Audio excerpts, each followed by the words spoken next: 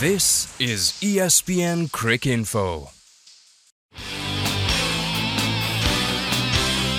Bowl at Boyd's. Hello and welcome to a brand new episode of Bowl at Boyd's here on ESPN Cricinfo. Joining me is Geoff Boycott, all the way from South Africa this time. How are you doing, Geoffrey? Better weather here than England. Thought I needed to come and get a bit of rest. Pretty busy for me in England. This is my rest period. All right, hope you're resting well. So let's start the show with that. And first couple of questions were about the World Cup. The first one was sent by John Thompson from Australia. He says, Geoffrey, it was announced recently that the World Cup will be shared if the final ends up in a tie.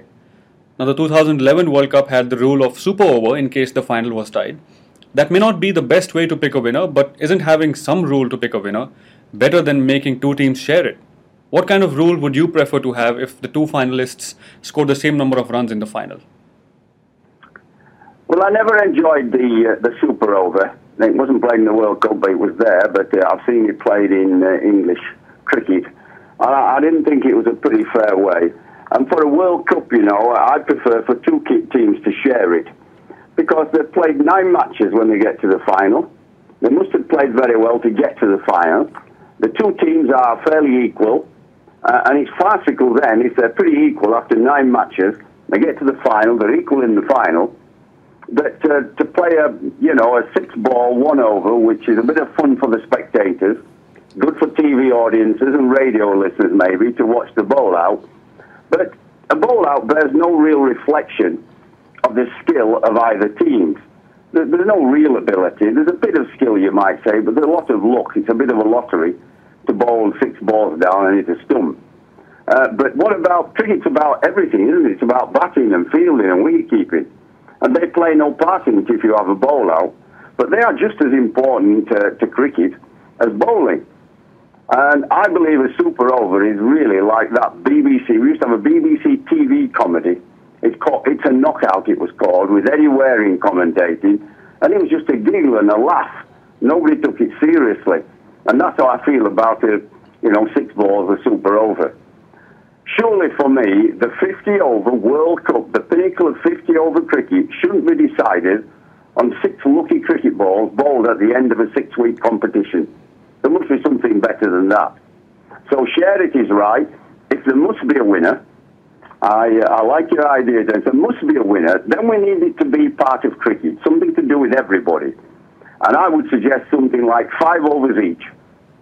Proper rules, the laws of cricket. Bowlers only bowl 1 over each. And at least it will be the full 11 taking the field as a team, not just one person. All the pressure on one guy to bowl 6 balls at the end, whether you win the World Cup or not. That's not right. You play as a team at cricket, all 11. You are individuals within a team, but it is a team. And everybody should be involved in whether you win or lose. And if you have 5 overs each, bowlers bowl 1 over, then everybody is in. The fielders are important. You don't know whether you're going to get a bat or not. Bowlers can't take over. They only have 1 over. And I just think it's played under the proper laws of cricket. There's a chance that might be better than a super over. But I'm quite happy with 2 teams to share it. I think it's a very sensible idea. All right, fair enough. Second question was also on the World Cup. Anwar from United States sent this one. He says, Hello Geoffrey, I do not have a good feeling about the upcoming World Cup after seeing some of the scores from the recent List A matches in Australia and New Zealand. There were batsmen scoring double centuries and teams chasing down totals in excess of 350. Do you think the World Cup will be the same kind of one-sided affair, or will it be more of an even contest between bat and ball? Why can't the administrators understand that fans want to see a cricket match and not a slog fest where bowlers are an afterthought? Great question. And I wish you were on the ICC cricket committee, because I agree. One-day cricket for some time now has been lopsided in favour of batsmen. Boundaries are so commonplace, they're becoming tedious. And I find that I watch and listen to some commentators, they talk it up with jingoistic language, heaping praise with superlatives like salesmen desperate to please their TV bosses and sell the product. There is a falseness about it all, and an overemphasis on every boundary that you begin to find annoyingly repetitive. The 50-over game has been a splendid advert for cricket. It's been wonderful. It needs reassessing. But it's a wonderful test of skill, character, commitment, with every type of cricketer able to get into the game. It doesn't need jazzing up. But the ICC keep messing about with the rules. And for a while now, just recently, we've had one more fielder in the circle, which means one less fielder out to protect the bowlers. And it's always helping the batsman, isn't it? Whoever thought it up, it's madness. There are some excellent ex-players on the ICC Cricket Committee who have played a lot of cricket at the top of the international game, and they ought to be able to see, like you, that the 50-over game has an imbalance and needs some reorganisation to be fairer to bowlers. Spinners are getting slogged to death by ordinary batsmen. The greats of the game who hit the ball out of the park, you accept that, or hit it to the boundary regularly, you accept the greats. But you've got ordinary, average players, miss it in sixes and fours, with heavy bats, smaller boundaries, less outfielder protection. It's silly. It's not good for cricket. And if it carries on like that, then it will be a disappointment for the World Cup in Australia and New Zealand. Okay, it's time for a question for the England team now, even though you have left the UK to get some free time. Barry Kelsey from the UK sent this one. Geoffrey, England are now in a subcontinent without players like Graham Swan, Kevin Peterson and Jonathan Trott. What kind of challenges will this team face now, and what kind of expectations do you have from the team, even though losing or winning in Sri Lanka may not be the ideal preparation for the World Cup? Well, going to Sri Lanka is not ideal preparation. And that's why after they've been to Sri Lanka, they have a little time off before the World Cup, and they're going to play a tournament in Australia. It's going to be India, Australia and England, so they get used to some kind of pitches which they will play on in the World Cup, which is Australia and New Zealand. Very different to these slow, turgid, turning pitches in Sri Lanka. So you can see the reason they're going to Sri Lanka at the moment is purely to complete the Future Tours programme that was arranged ages ago. It's madness, really, but it's all about finance. You know that already, all of you. I mean, all the countries sell their team like product on a shelf in a supermarket. The more matches they can give them, one-day test matches, 2020, the more television money they get. So they just keep them going around the world. And then they fit in the T20 World Cup, the 50-over World Cup. They won't have a Test Championship World Cup because they say it doesn't make as much money as one day. So it's all about money. But our team, England, it will be different. Anderson and Broad are England's two best seamers, and they are going to be playing in Sri Lanka. So in Sri Lanka, you may get an occasional pitch that's similar to a South Island pitch in New Zealand. Well, we play in Wellington and Christchurch. It's just possible you might get one. Possible only. But most of the English public don't expect England to win the World Cup because the England performances have been up and down. And recently, players, as you say, have been disappearing for various reasons. As KP was sacked, the Swan declared himself finished with cricket. Trott had mental problems. Pryor got a serious injury. Other people got injured, like I've mentioned. Anderson was injured. Broad had an injured foot.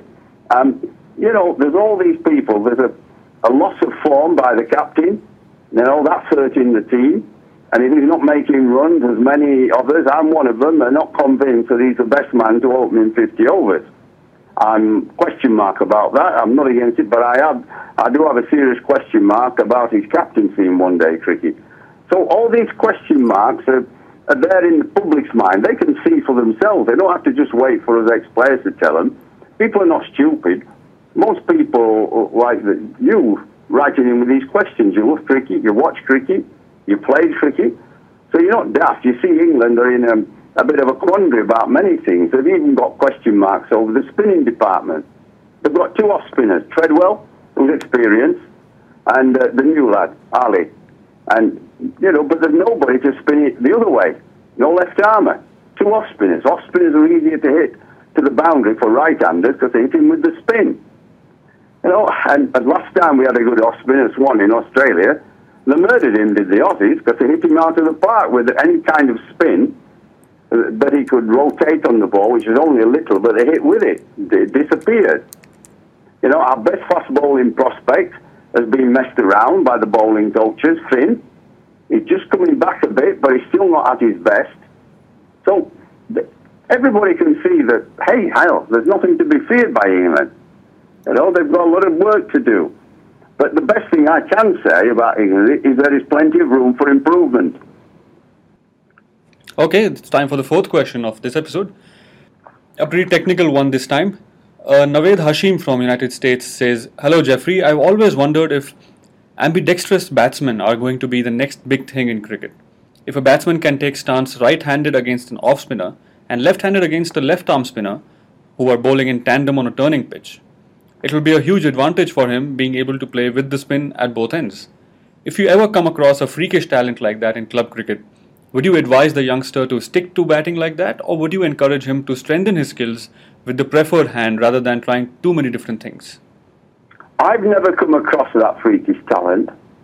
If I did come across it, someone could do that. If you could do both well, and that's what I say well, I'd say go for it. Invention, new things are good for the game, provided you're good at it, not just doing it. I mean, there's a lot of people kind of bat one hand and turn the other way, and they can do it a little bit. It's like throwing. They throw very well with one hand, and they throw a little bit with the other, but they don't throw it equal. And this is the difference. You're talking to me about somebody who's freakishly equal, properly ambidextrous both ways. If he could do that, yeah. Look what happened when we got people coming in with the reverse sweep, or the reverse hit, the scoop, the ramp. They're all interesting, exciting. And when they come off, they're fantastic. They leave bowlers bewildered and field placings and make them look silly, which is great for the game. But players also, you know, sometimes execute these shots and they don't execute them very well. They get out overdoing it and not playing it well. And the gimmick doesn't look so good then, does it? Great batsmen, great one-day batsmen don't need gimmicks. Viv Richards didn't need gimmicks. Clive Lloyd, 100 in the first World Cup final. Sachin Tendulkar, for most of his career, Sachin didn't use any of these. He was as orthodox as you could make him. If you wanted a textbook player, it was him. Even playing one-day cricket, even getting most of his hundreds. Only later on in his career, he could and did use one or two of these, a reverse sweep and that sort of thing, a little bit. But he didn't need to. He's that good. What about Javid Miandad? He didn't need any gimmicks. Ricky Ponting, in the last, 15 years, he's been the best one-day batsman in the world. As orthodox as it comes. Beautiful player. Made big scores. Best player we've had for a while in one-day cricket, I think, is Graham Goose. Very orthodox.